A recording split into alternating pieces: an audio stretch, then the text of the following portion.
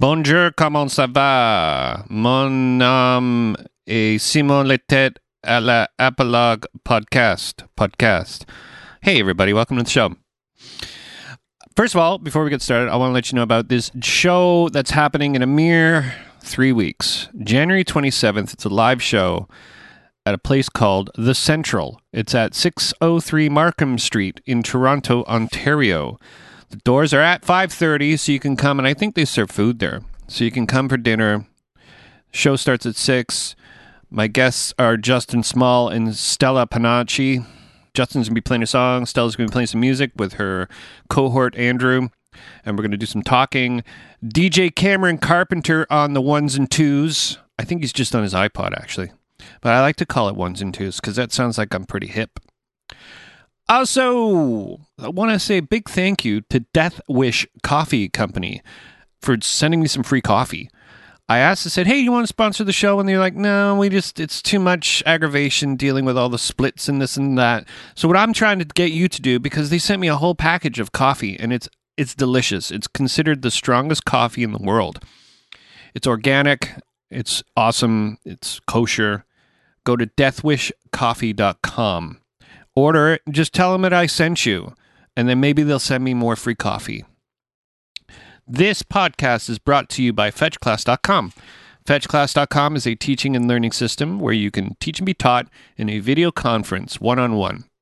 It's free to join. There's a scheduling system put in place.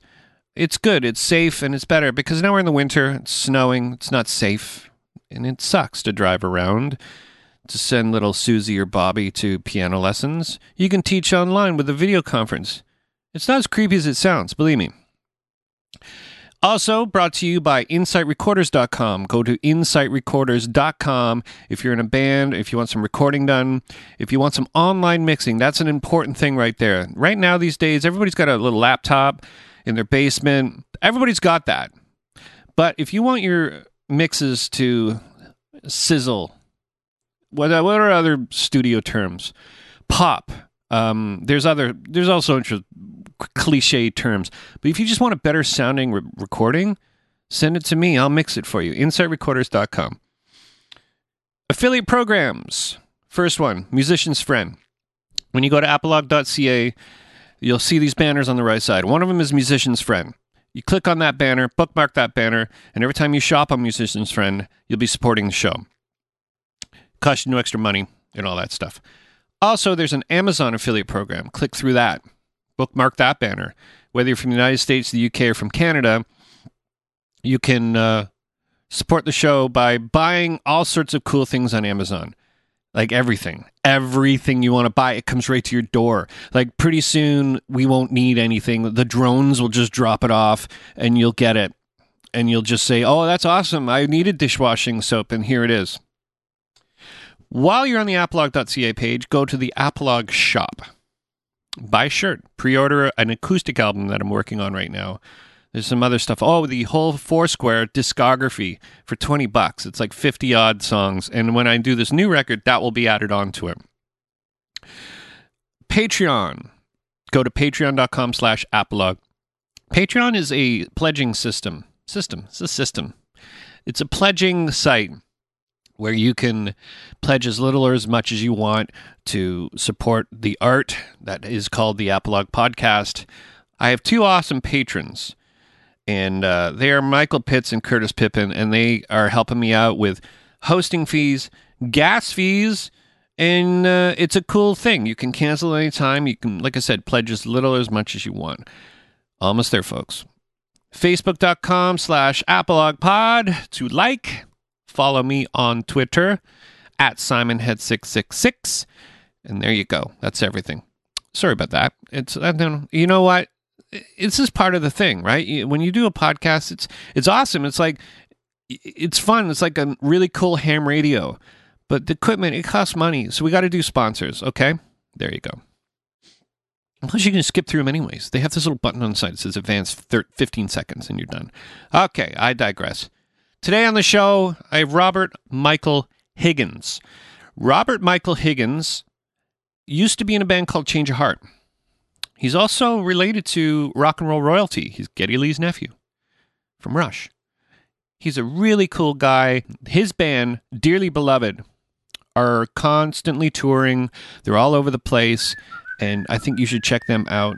So everybody, here he is, Robert Michael Higgins on the Apolog Podcast.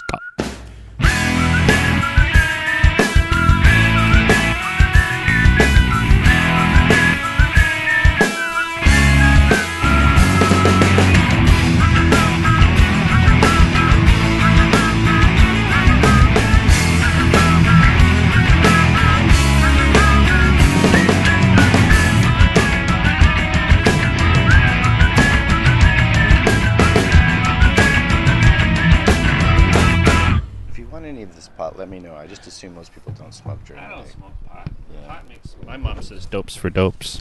Well, I'm a bit of a dope. Yeah, I wouldn't be able to function. I wouldn't be able to not function without it. How long have you been smoking pot for? Since I was 15 years old. Yeah. That was the first time I ever tried pot, and I was... Well, did it change I don't your want life? to incriminate anybody by Sure. association, but But it was Ian Blairton that got you smoking pot. no. No, that just compounded my habit. Yeah. No, really? So it's like, because, I mean, everybody gets their first time, but it's not like one of those things that says, okay, my life is forever changed like that. To be honest with you, I didn't really find it on my own. Yeah. It was around me, Okay. and then I got curious Yeah. because it was in my, when you're a kid, your family unit it's like a safe place for for some people. Yeah. I was fortunate enough to have that situation growing up. And so when those things go down within the safety of your family circle, it doesn't appear as illicit as it might otherwise. Yeah. So you're saying you had pretty liberal parents and upbringing, is what you. I was exposed to some stuff, Yeah. and I'm glad I was, because there wasn't much taboo on anything, and my mom, once I discovered it, was cool enough to say, well, I'd rather you experiment with that here in the house than out on the street where the police might arrest you. So Yeah, true. And this is a few years ago now. So now it's almost like, okay, Junior, go home. You're high. It's not like it was, say, 20 years ago, where it was a little more, like you said. I had a great mom. I mean, I was lucky. Yeah. She knew I was going to find that stuff anyways. Right. So she was like, well, I'd rather you have a safe place to do it. So she was cool with me and my friends smoking joints in the basement when we jammed. We had a jam space in our basement when I was like 14, 15 years old, and smoking a joint and playing music. Mm-hmm. That's something I've been doing ever since. Yeah. We have a common friend, Michael Lerner. Oh, you know Mike? My parents and his parents have known each other since my parents moved to Canada. That is crazy. Mike's one of the most talented people I know. He's awesome. And busy. Yeah, and I mean, I've known him, I think, since like grade 4. Yeah, didn't you live around the corner from him or something? Yeah, when my folks moved me out of Toronto out to the suburbs, he was one of the first people I met. Yeah, isn't that crazy? Yeah, and he was one of the most talented people then. Yeah, he still is. And he's working every day. And I see his updates on Facebook and stuff, and he's just constantly busy. And he's trying to get him on this podcast is like, well, it's not that easy. But, I love Michael. He's amazing, because there is a lot of people out there that play music for a living, but don't get the big notoriety or the big stadiums. I'd say, 1% of people become rock stars in this profession? I have no idea what that number would be. I don't know. Let's make a percentage up. 0.251%. So children, if you're getting into rock and roll, you have a negative 3%. Yeah. But he's one of those unsung heroes, because I met him again in a later life. He was a musical director on a dinner night, or a dinner, what do they call it? Musical dinner thing. Dinner theater? Dinner theater, yeah. And it was neat, because I was doing sound and he was doing music. And when we knew each other, as like I said, when we were like, I've known him since I was 5 as well. he always wanted to be a musician. I always want to be a sound guy. Is that right? Yeah. Like since way back Yeah, then? since way back. We had that same aspiration. Like I played music too. Yeah. But I wanted to make something out of it. Yeah. You know, I wanted to become, whatever, do what I kind of do now. Yeah. So it was kind of neat running into him, and we were both happy. We weren't in the positions we really wanted to be in, Yeah. but we were both still doing it. And our parents see each other all the time. They see each other like at least 3 or 4 times a year. Isn't that wild to all these, all these years later to still be doing something you love? Yeah. Yeah, it's absolutely wild. I think the whole story is my mom and Mike's mom knew each other in England. Okay. And I think Mike's mom moved over. I think it goes back even further. Goes back to the old country. Yeah, Mike, that jam space that I referenced earlier, that I remember jamming with Mike in that basement jam space and writing his name in the rafters of the basement, like Wow. we were here, and it was it was like that kind of golden high school time where you and your friends have all just discovered pot and music at the same time, and girls, I guess. and Yeah. and that was the time when Mike and I were buds. So Yeah. great memories. Yeah. Where was that? Thornhill? Was that? That was in Markham. Markham. That's right. Yeah. Markham. Yeah, that was not a fun place to live. Well, yeah, because the only reason I know this is because you're linked to Canadian rock and roll royalty. Would that make you a duke? Oh God, Canadian rock and roll royalty? I don't know. Are you a duke or a prince? A duke. Duke sounds cool. Duke's the Duke I don't of really rock. like the sound of Prince. I don't know what you're talking about, but I'm cool with Duke.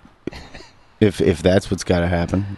So you don't like talking about your uncle? No, I love my uncle. I think he's a rad dude, and I'm so proud of him. Yeah.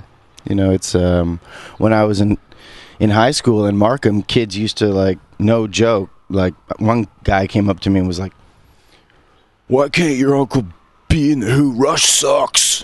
And, like, I used to carry a guitar home from school, kind of like on my own and stuff, and like tough dudes would literally like throw shit at me and make fun of my uncle's band, and I didn't give a shit about it then. I don't give a shit about it now. I'm just proud of him. He's family. Yeah. He's my mom's little brother. He used to be my babysitter, and life's been weird sometimes for me, as it is for anybody growing up. And he's been an uncle I can count on, and I love him. Yeah, we don't need to go too far with it, but I knew that sometimes you were like, I don't really like talking about my Uncle Getty, and because you have your identity, you're your own person. It's It doesn't consume who you are. No. Nor should you use it as a mechanism to get you places. No. I love playing the bass guitar, and I love fantasy sports. So does that have something to do with him? Maybe. Yeah. He was, someone I looked up to as a kid, and I spent a lot of time with, and he was my cool uncle that had like this cool gig, and we would do cool stuff. He was a dope guy who did dope shit. Still does. And so, does it have something to do with the interests I have? Maybe. Mm-hmm. But regardless of why I got into this stuff, I genuinely love music. I genuinely love running my fantasy hockey team, and I get up every day with the same enthusiasm for that stuff now that I did when I was 15 years old. Right. There's something ingrained in you, and it's not nurture or nature. It's just, it'd be more nature than nurture, I suppose, is what you're.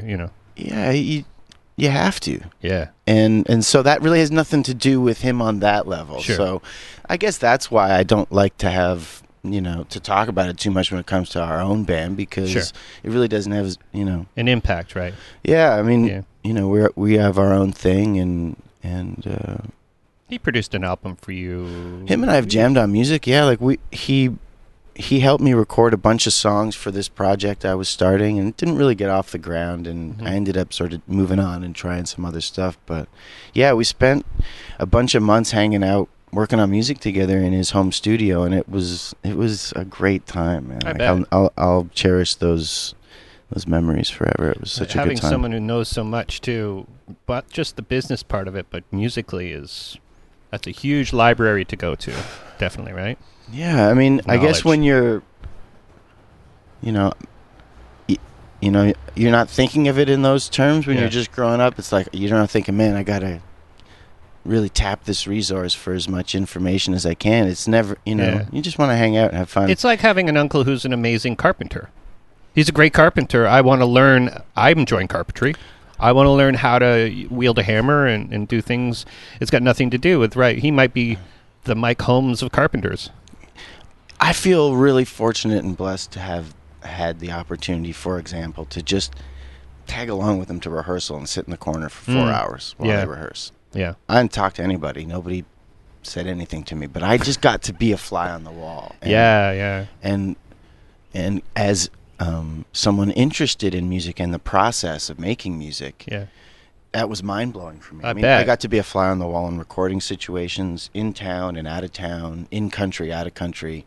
So those, experiences for me were kind of like so mind-blowing. Yeah, I bet. It was hard to absorb it all and appreciate you're older now, Until yeah. you're older and looking back going, fuck, I wish I had the brain I have now. I wish I had Yeah. the brain I have now then. Well, it sounds like you used everything, regardless what was given to you or what was presented to you, as a quite an honest way of just saying, I want to learn something, but I'm not going to take advantage. Like, if you were in jail, who would you call first? Would your Uncle Getty or your mom? Probably be him. Yeah. Okay, bad example. Bad example. Are you kidding me? I couldn't call my mom about that. Oh, Sorry, really? Mom. Yeah, okay, well. I wouldn't want to worry her. So, Well, we have pictures of him, like, showing me how to play this P bass when I was like 1. oh yeah, okay. So you've been playing the instrument, an instrument, period. Did you start on bass? I didn't. I started on drums, actually. I wanted to be a drummer. I really had no interest in playing bass. It was just that my folks wouldn't get me a drum kit. It's too loud. And it was too loud and all that. Yeah. So I had, no joke, a drum kit made out of leather pillows, like those awesome, like early 80s leather pillows everyone had on their couches. Yeah. With the square patches on them, the different colored leather patches. And so I would take those big pillows or different sizes and make a drum kit, smaller pillow for a rack tom and bigger. Did it actually pillow have for any the floor tone? tom. No. It was the perfect drum kit for your parents. But, my parents appreciated it. Yeah. And I got to pretend I was drumming, and I would play along to my favorite records literally on my leather pillow drum kit. Yeah. And I had one real drum, and it was a snare drum that actually belonged to Stixie McCracken from Max Webster. I don't know. Oh, Gary McCracken. Gary McCracken. Stixie McCracken sounds good though. Yeah. I think that was his nickname. And, Stixie. And I remember that it was like a snare drum that was kicking around, and I forget who offered it to me, but it was one of those guys, somehow offered me this snare drum. Right. They knew I had an interest in drums, so I took the snare drum. That's all I had was this snare drum and these leather pillows. But man, I fucking played the shit out of that leather pillow drum kit. So when did you actually get did you end up getting a real drum kit? No, I sadly I couldn't get my hands on a real drum kit, and then my friends all started a band, and the only instrument that was left was the bass. Okay. Yeah. And I was like, all right, fuck it, I'll be the bass player, because I just wanted to be in the band. Just want to play. Yeah. Just wanted to play, and then I think it was my mom phoned my uncle and was like, yo, he's gonna try playing bass. Do you think you could lend him a bass to try? So he lent me a bass. I'll never forget it too. It was this awful white Carvin. Yeah. And it wouldn't stay in tune, and it always fell apart. And really high action. Yeah, and it was just not a good bass to play. But I'm really thankful that was my first bass, because it was difficult to make it sound good sometimes. Yeah, you got to try hard. As a guy who was new to the instrument. So those challenges, were good. So when I got on a decent bass later in life, it was like, oh, right, this is actually it's the way to go. Easier to play. Yeah. Oh man, true. I played on a Hofner guitar that I took 2 strings off, and I learned to play bass on an acoustic guitar tuned down. And I've told the story on a few other podcasts, but my first bass was a Squier Lollipop. It looked like a lollipop, like the French flag. Really? Yeah. I wish I still owned it, because it was the cheesiest. That's so good. Got it at Music Media. I think it was like $180 or something, right? This bass. That's great. I loved it. I That's love that great. bass. And then Yeah. I've had a few, but I've owned the same bass since 1991 now. It's a BC Rich Eagle. Okay. And it's a neck through. It has EMG pickups on it. It has like sort of the Veritone stuff, and I've broken the headstock on it once on tour and fixed it with a ski scraper, like as a support and brace. And so I've been playing bass a long time. That's awesome. Yeah. Love the bass guitar. And, once you find an instrument that's comfortable for you Yeah. as a bass You just never guitarist, no. that's your It's thing. different than guitars, right? I don't know. It's hard for me to say that, but it feels to me like it might be, yeah. Yeah, because guitars are kind of like a Les Paul has a Les Paul feel. A Telecaster has a Telecaster feel.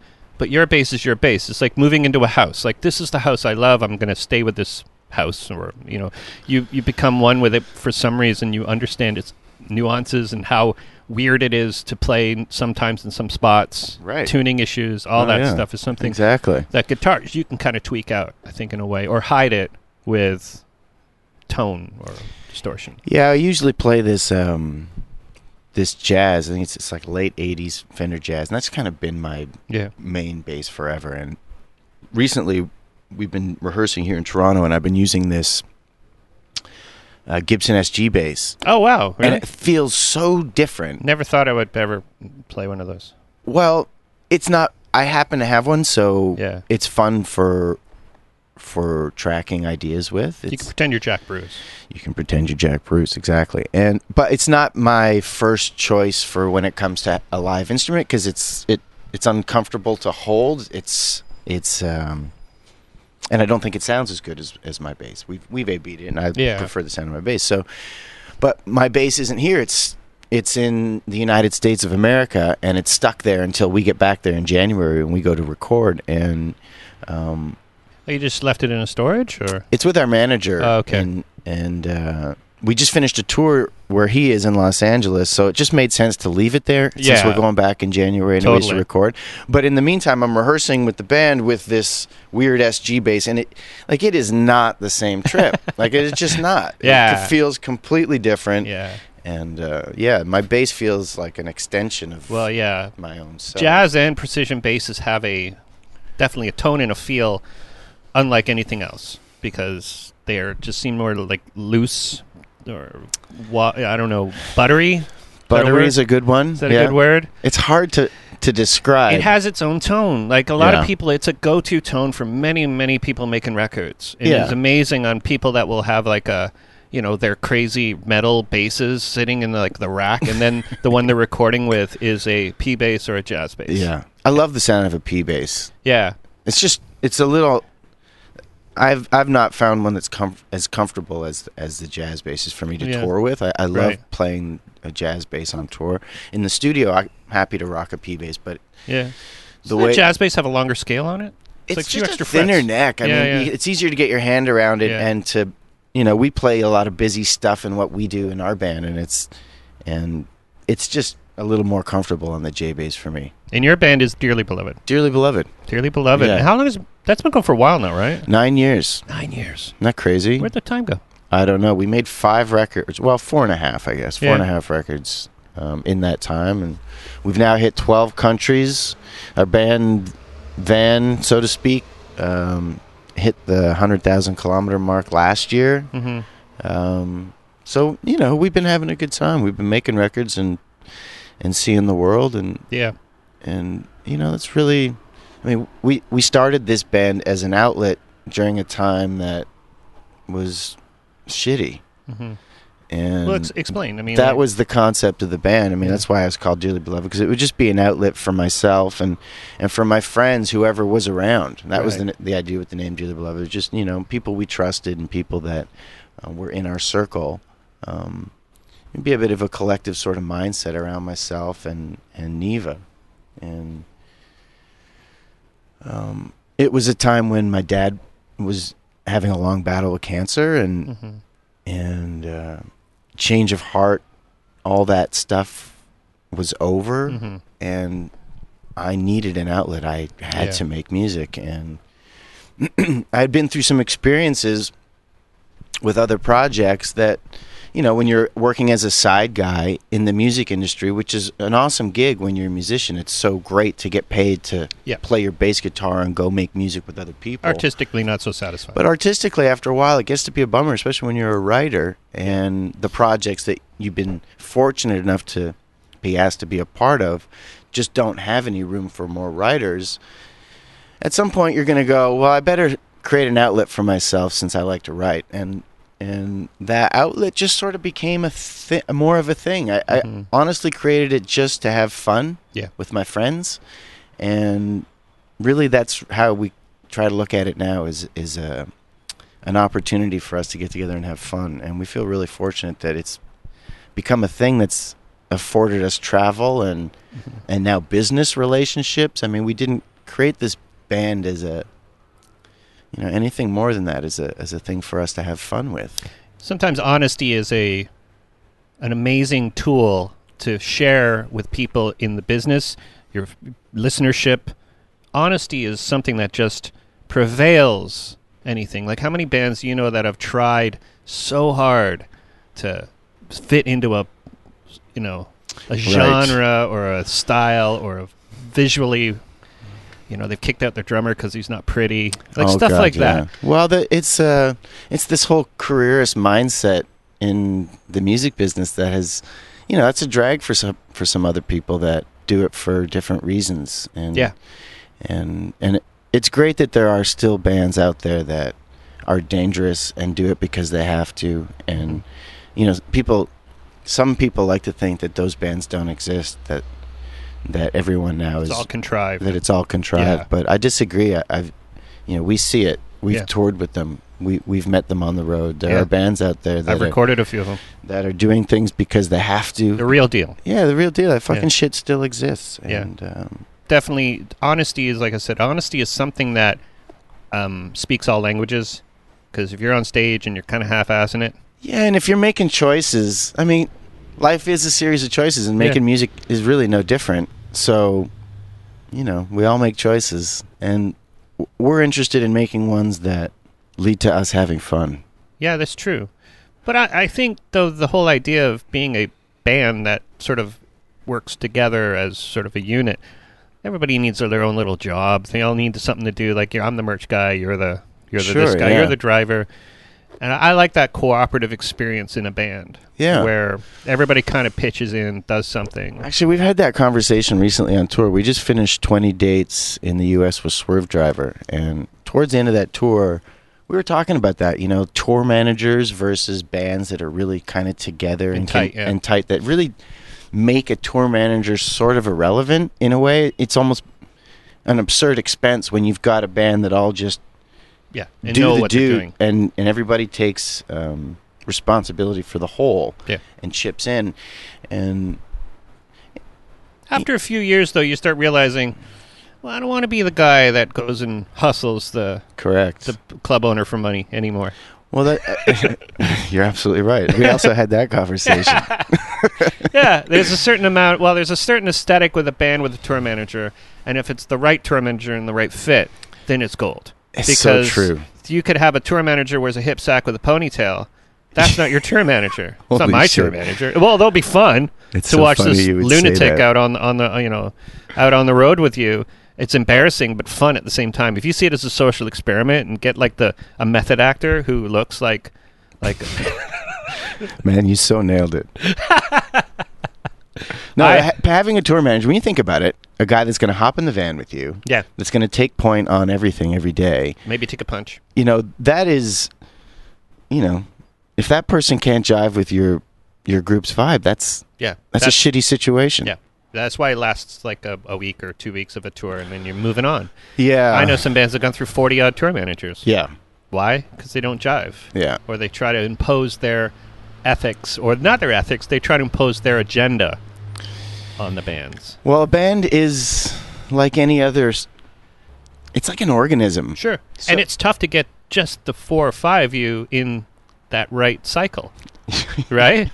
Yeah. Just alone. Especially when you get further and deeper into the music business, if you will. Sure. Once you get, further into that, the abyss, touring and in meeting some folks. Yeah. Oh, totally. Totally. Yeah. Sorry, I got to keep checking here. This is a new program for me. I want to make sure I'm recording this. But yeah, so when you bring a tour manager into your fold, but it feels good when you find that person. And you know it too right away. Oh, you know it. You know it right away. You're like, all right, this guy's got the right vibe. Yeah. And he can handle our shit. Yeah. And only then is it okay to possibly bring something into your, but you don't want to take too many chances, right? Like, well, see, we're sort of, we've always handled our own stuff. Yeah. We've always been the band that's managed ourselves for the most part. We had a cup of coffee with a high-profile manager here in Canada for a little while on our second record. Mm-hmm. We have worked with a couple of managers, but for the most part, we've handled our own stuff and on a day-to-day basis too on the road, and it's worked for us. Like I don't mind driving 15 hours and then playing a show that night. Neva doesn't mind doing all the advance work and handling tour manager duties for the most part, and spearheading the merch, and Bobby doesn't mind selling merch after the show, and everybody chips in and it keeps us out of trouble. Otherwise we all just get lost to our own devices with too much time on our hands. We've had that experience too, and you just all get the van stops and 4 doors open and boof. Scatter. I know that. Right? I know that feeling. Well, when I played in a band, there was 3 of us in the band. We all had our own Walkmans. Yeah. And this band was on tour with us, and they look in the drive beside us on the highway, and we're all bobbing our heads at different times.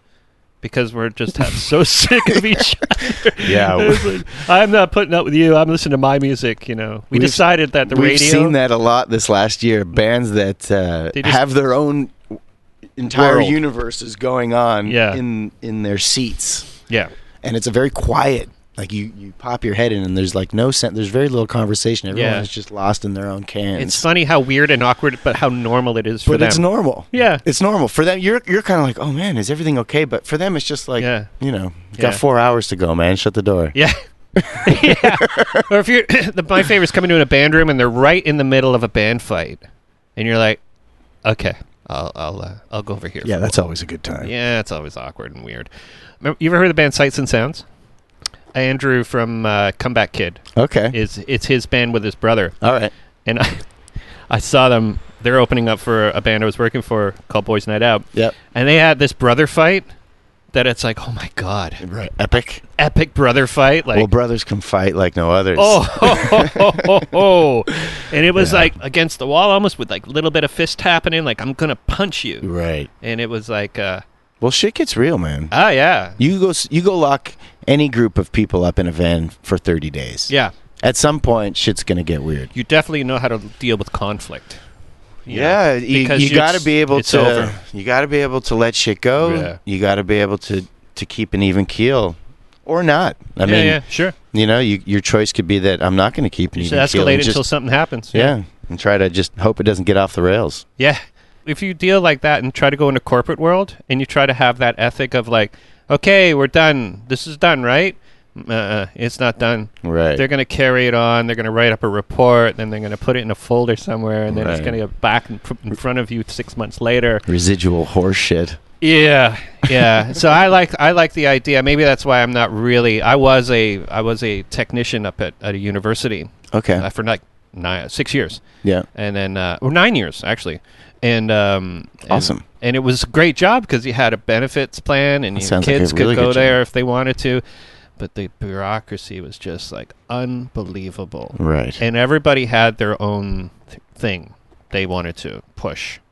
And I miss being in a band for that reason because it's like, that's the part I liked. Because if you had a problem with somebody, it was usually done. If not, you just parted ways. Yeah, that's it. You're that's done. it, yeah. Yeah. This isn't going to work. Yeah. You know within the first 5 minutes. Exactly. Right? Oh, yeah. You walked into a club and met the sound guy, and you know the first thing that comes out of his mouth. You know how that night's going to go. Yeah, yeah. Did you ever play the guess what the sound man's going to look like game? No, but I got a good idea what he got. We do that one on tour sometimes because you get really bored in the van. So that's a game we've started playing from time to time where we all throw out guesses about.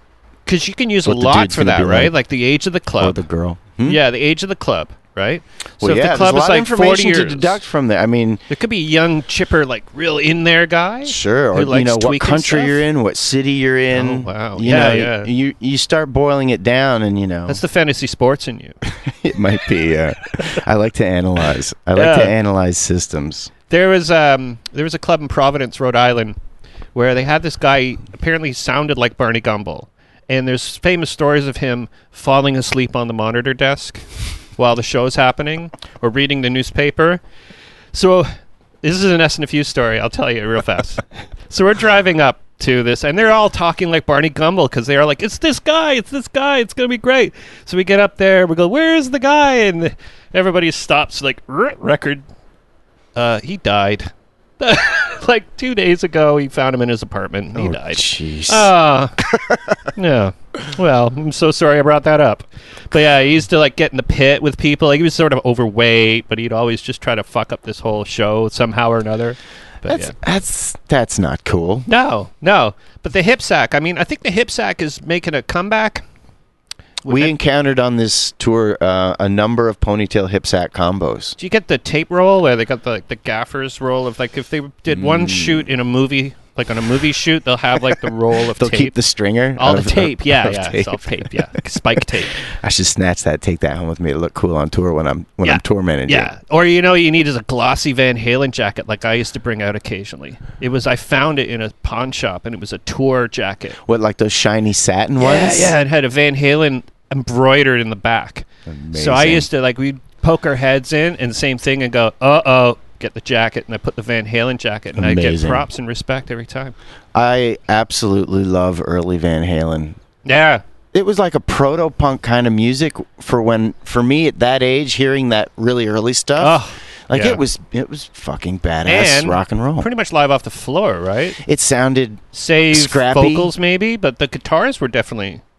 At least the first album had no well, it real was no overdubs. jump Yeah, in terms no of jump. Yeah, it's true. production. Yeah, I mean, that's even for then they sure. were kind of keeping it kind of. Yeah. They got that polyphonic keyboard, and life was forever changed.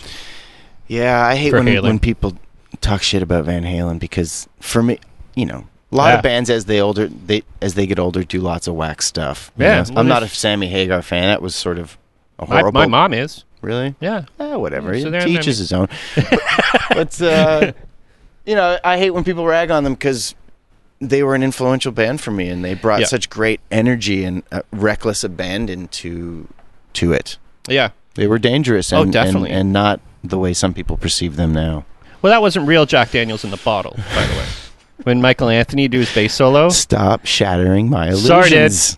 What are You ever trying to see the do to bass me? solo Michael Anthony does? It's on YouTube. I actually saw it live, and it was. Oh, and he runs all over the place. And He drinks. ran more than he played. Yeah, and it's like all effects. And like, wow, wow, wow, wow. Yeah, it was. I can tell this story quickly. I was in high school, and we went to see that Monsters of Rock festival stateside. So we had to cross the border on this bus package. So you bought a ticket as part of this bus package. Oh, cool. You and a bunch of lunatics get on a bus. You drink the whole way down, and then you go to the show completely shit faced. Well, I got so drunk I passed out in the bus, and everyone went into the show without me. Oh, wow. I woke up just in time for Van Halen's set. I run in, I go to my seat, and it's literally the start of his bass solo. That's what I walked into. And I swear to God, my memory of it is, and maybe I was just too drunk, but Yeah. it was one long note Yeah. and him running around and then punching his bass and, stuff, and Drinking bottle of that Jack And I Daniels. think his bass was a Jack Daniels bass. That's right. Yeah. Yeah. Yeah. Yeah, not a great memory. And I was so bummed with the whole bass solo. It was just, I remember walking out of there going, why even bother? Yeah.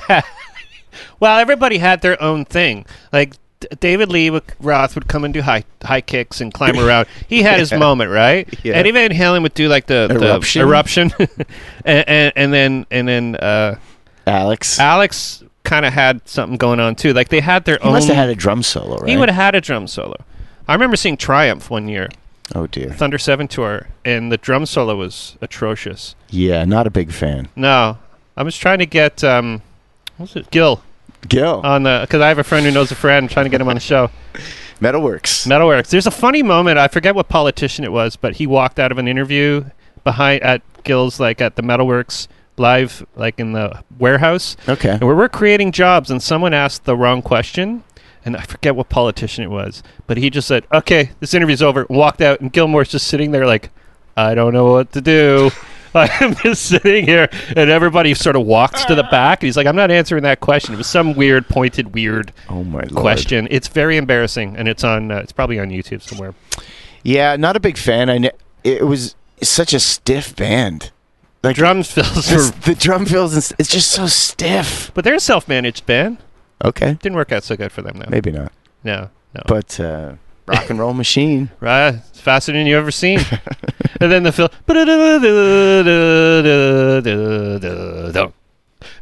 Yeah. Yeah, it's funny how they were the Canadian Van Halen, though, in a way, right? Like they kind of were like Canada's Easy. answer. Well, on the first for first albums. I guess so. I don't have a memory of that. Yeah. I don't have a recollection of that perception. Do you ever have like Uncle Getty go, "Fuck that Triumph band. Fuck that." No comment. Get the scoop. It'd be so funny. Can we not talk Start about that? Start a war. Start a war. Yeah, Triumph yeah. gets back together just to prove everybody wrong. Yeah, despite they all hate each other too.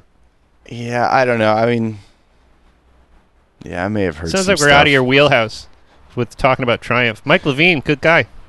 Killer hockey jerseys. Yeah. Wicked stash. I mean, really, the guy sort of cornered the market on wearing hockey jerseys as a bass player. That's right. So Then Robert Smith stole it, right? that's right. Mike Levine was the original Robert Smith. I don't think anyone has ever said that. Boom. You heard it here first. Oh, man. I'm glad we solved that. Yeah. Like, where did Robert Smith get his inspiration from? Clearly, now we know. Yeah. It was Triumph. Because it was at Maple Leaf Gardens where he wore the Toronto Maple Leafs jersey. Yeah, is there really a bass player in the history of rock and roll that wore a mustache and a hockey jersey better? I don't know.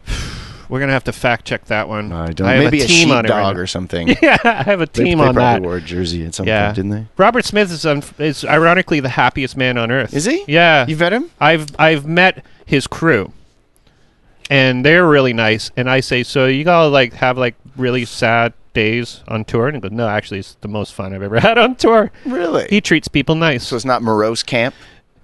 No, it's very everybody's just sort of just Sulk fest? yeah, they're British and happy. Yeah. What do you know? What do you think? I know it's an oxymoron, right? What? You were just in Europe, right? Yeah, we did a tour of Europe just before the Swerve Driver run, actually. Just a few weeks before the Swerve Driver U.S. tour kicked off, we did a month in Europe around this summer festival in Germany, this open-air festival in Germany. It was pretty awesome, Which actually. one? What was it called? Krakenbach. Hmm. It ended up being canceled when we got there because of a hurricane, but we ended up moving the whole festival into this indoor space, Right. this giant indoor warehouse, and we played there. So it ended up being actually a really awesome sort of punk rock moment in Germany, Yeah. seeing like all these hardcore festival goers having a good time in a warehouse with a band playing on the floor, people climbing shelving, and Oh, wow. it was pretty special. Yeah. And so we did a bunch of dates around that in Europe, almost a month worth. And we've actually done 3 tours of Europe since March of this year. So since Wow. March of this year, we've done 3 tours of Europe. We went on the road with this band called Dark Horses, and we did a bunch of dates on our own after that, Mhm. and then the stuff around the festival. Oh, and we did we did 15 dates in the UK with Swerve Driver. That was one of the trips over. That would have been great. It was amazing. Yeah. I mean, they were very kind to us, and they had some challenges on that tour, like a van getting smashed up and stuff that, made it tough for them at points. But they were very sweet and very gracious and very kind to us and supportive, and a great chance for us to basically play everywhere in the UK. I mean, Yeah. 14 dates. UK's To a hard us, place. It feels like a lot of dates to play in the UK. So we were Yeah. playing places that we hadn't been to before. Yeah. But also some great rooms, like to play King Tut's in Glasgow. Yeah, I played there. Did you? We opened for Sum 41 there. My band. Amazing. Yeah. Such a great room. Yeah. We had a great time at the show. The concert goers they brought great spirit to the room. it was a magical evening, where Yeah. there was great energy. It was reciprocal. Yeah, because playing club shows in Britain is not so much fun. Well, it can be hit and miss. Like a little by yourself, like if you're kind of not known Yeah. and you have a small buzz or whatever, it's tough. it's like playing in North America. It is. It's not much different. Yeah. And Here's your people used to six-pack. tell us that the UK was, when you're going and playing overseas, the UK can be a tough place to go, and we didn't know what that meant. It's only because it's only an ocean body away from Germany, where life is wonderful. Well, Germany's very different, Yeah. but there's also, in defense of the UK, there's a subsidy attached to France and to Germany that UK promoters just don't have. They don't get it. They don't get Yeah. it. So, in their defense, it's a different culture, Yeah. and It's a lot like here. yeah, Everybody's just sort of living, hand to mouth. Yes. Trying to get it. trying to get keep going, it together. Keep it together, right? Yeah. Even some of the most popular clubs in North America are pretty much bankrupt. Sure. Well, yeah. I think in France it's a 40% subsidy, in Germany 60, Yeah. or it's the other way around. Yeah. Yeah. According to the last thing I read about it. The other anyways. place is venues in Europe, because they're usually old army bunkers where they'll you rent get to it play out. some cool spots. Oh out my there. God! Put a foosball table, internet, and a half pipe, and you got a punk show. We did a bunch of shows with Weaker Dance over there too. Oh, that must have been amazing. It was amazing. But even them, when they were like putting out their third album, they still weren't getting good numbers in England. Oh, is Even that though, right? you know what I mean? So it was Okay, always yeah. that trying to break in. People are a little bit judgmental. Hmm. Maybe apathetic. Was like British people are a little bit. Meh. I'm one of them, so I can speak. Well, it's a small place, and they've got a ton of bands. Little, yeah, A sort lot of of- depressed, a little bit depressed too, in a way. Like maybe it's changed since I went there 10 years ago, but Well, look, it rains 6 days out of 7. there you go. Exactly. 6 days out of 7, man. So we've enjoyed our time in the UK. We've Yeah. had some tough nights there for sure, and we got to learn firsthand what people meant by it's not quite the same in the UK as it is in continental Europe. Oh yeah. But Definitely. we've also been afforded great opportunities. Like we got to open for Mike Watt in Southampton, and we got to open for Swerve up and down the country in London and Manchester and Glasgow, and we have been afforded some really great times there. So I know what people mean, but at the same Yeah. time, it depends what you're doing. Yeah. Totally. Absolutely. We've also had great times on our own playing to 12 people at the Windmill Brixton Okay. in Yeah. South London, which Yeah. it's kind of a divey but awesome place. Yeah, yeah. And Yeah. so it can be tough, but it can also be just as good as that weird Halifax show you play to 15 people, but is somehow the most magical thing you did all year. Yeah, but you were reading my mind, because it's like turning a bad situation with good situation. It feels like a win, especially where you're like all on your way to wherever you're staying, and everybody's like, it has that same common, like, we actually did something that was actually rewarding, even though it didn't pay any money, there wasn't anybody there, but all it took for me was one person coming and going, I like your record. Oh, wow. And you're in some other part of the world. That, to me, is the only real reward out of it, It's a great feeling when you get to travel and play a creation of yours Mm-hmm. that for people and for strangers, and have it make them happier and enjoy their time in that evening. Yeah. is a great and magical thing. Yeah, absolutely. It's so rewarding. I couldn't imagine doing this strictly for money. Yeah. No. I mean, in true, if you were like 60, would you think from your? It sounds like you have a lot of your 20-year-old still in you. Like I do. I do. You hang on to it. Do you I'm not cherish interested it? in growing up, to be honest with you. But do you cherish that feeling that I still feel like I did when I was younger? Is this something that? Well, I try not to take it for granted. Sure. I wake up with the same enthusiasm for playing the bass guitar and writing a new song that, like I said, like since I first discovered it. Yeah. I still love the drive. I still love load in. I love the jokes and the Yeah. humor that goes down during load in. Yeah. And I love the absurdity of sound checking for the 28th day in a row. Right. Yeah. I love all of that stuff. I love the camaraderie, the unpredictability of every day. the vulnerability of being this group of people traveling through foreign territory that, Yeah. you know, I still love all of it. And whether that's, you know, makes me a young spirit or no, I don't know. I mean, honestly, I try not to think about stuff too much because thinking gets in the way of so many good things.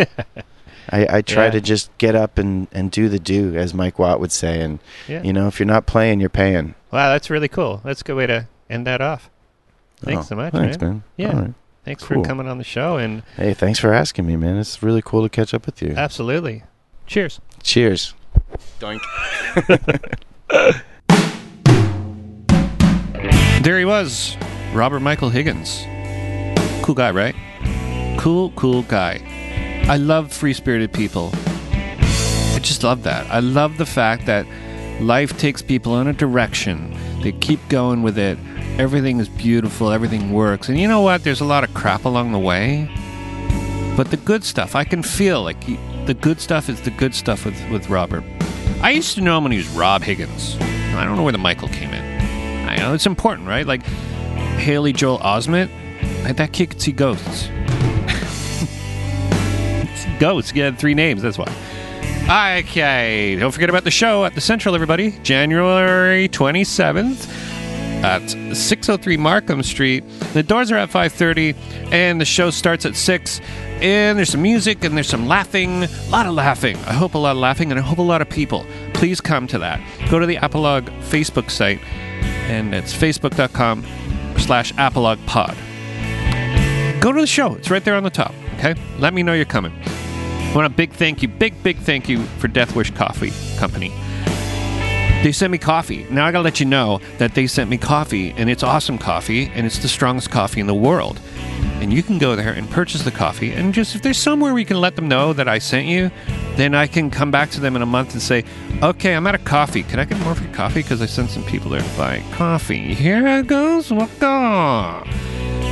Still always brought to you by FetchClass.com. I don't need to tell you about that. Always thank you to InsightRecorders.com. That's me! I want to please go to Musician's Friend and bookmark that. Go shop for stuff on Musician's Friend. It's your friend.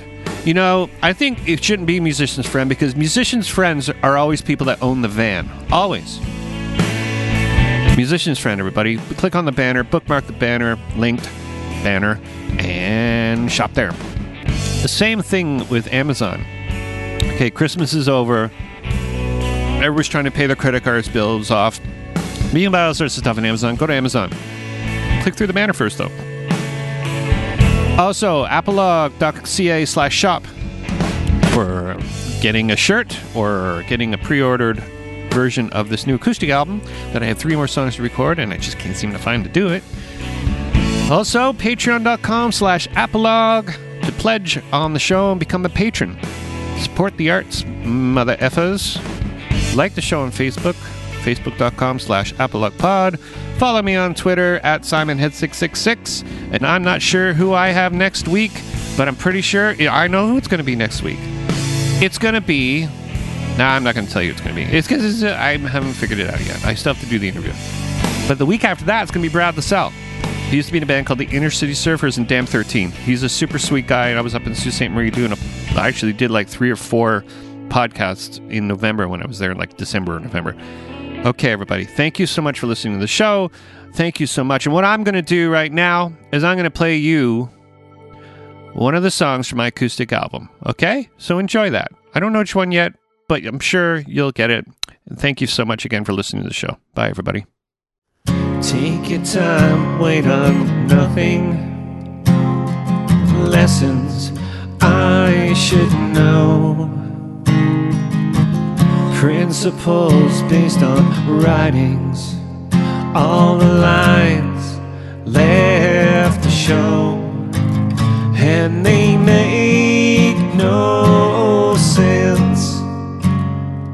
Tragic circumstance. Heartfelt tries with no words to the wise, filled with memories. One thing realized in this shit we call life starts with nothing ends the same, and we all fall down. The king has lost his crown, nowhere to be found, and all the lights go down. I'll break your fall.